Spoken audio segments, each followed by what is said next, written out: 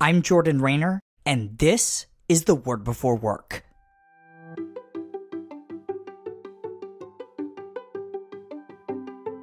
Today we're starting a new 5-week series here on the Word Before Work called Common Grace and Uncommon Work. We talk a lot in our churches about saving grace, but very little about God's common grace. But as we'll see in this series, this doctrine of common grace is supremely relevant to the work of mere Christians like you and me. Let's start by reading Matthew 5:45 together. Jesus said that God causes his sun to rise on the evil and the good, and sends rain on the righteous and the unrighteous. Hey, so when the Apostle Paul says in Ephesians 2:8 that it is by grace that we've been saved, he's referring to God's saving grace, the grace that through Christ saves human beings from their sins. Separate from saving grace is God's common grace, the goodness that God shows people regardless of their relationship with or faith in him. That's what Jesus was referring to in today's passage when he said that God, quote, causes his sun to rise on the evil and the good, end quote.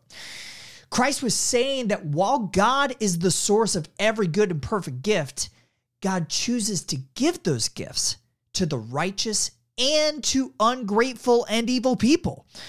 So while only Christians are recipients of God's saving grace, every human being is a constant recipient of God's common grace.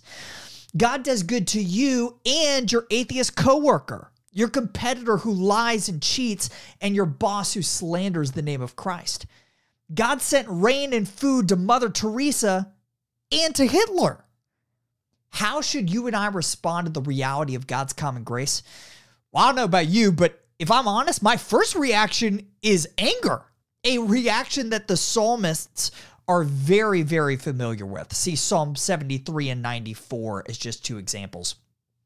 But common grace also leads me to astonishing awe at the goodness of God and a profound sense of gratefulness that God was good to me before I was hidden in Christ, and that he continues to bless me today when I disobey the one who obediently went to the cross on my behalf. Throughout this series, I'm going to share 5 responses to common grace that lead to uncommon work. Here's the first one. Common grace should leave us dumbstruck at the goodness of God.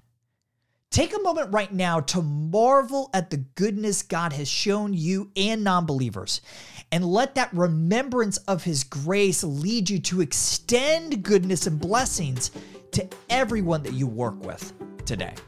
Today's devotional only scratches the surface of how God's word connects to our work.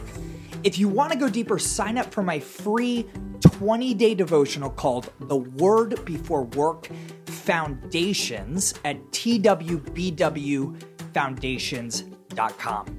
These email devotionals are designed to help you gain a rich understanding of the biblical narrative of work, how exactly your work matters for eternity, and what those truths mean for how we ought to work today.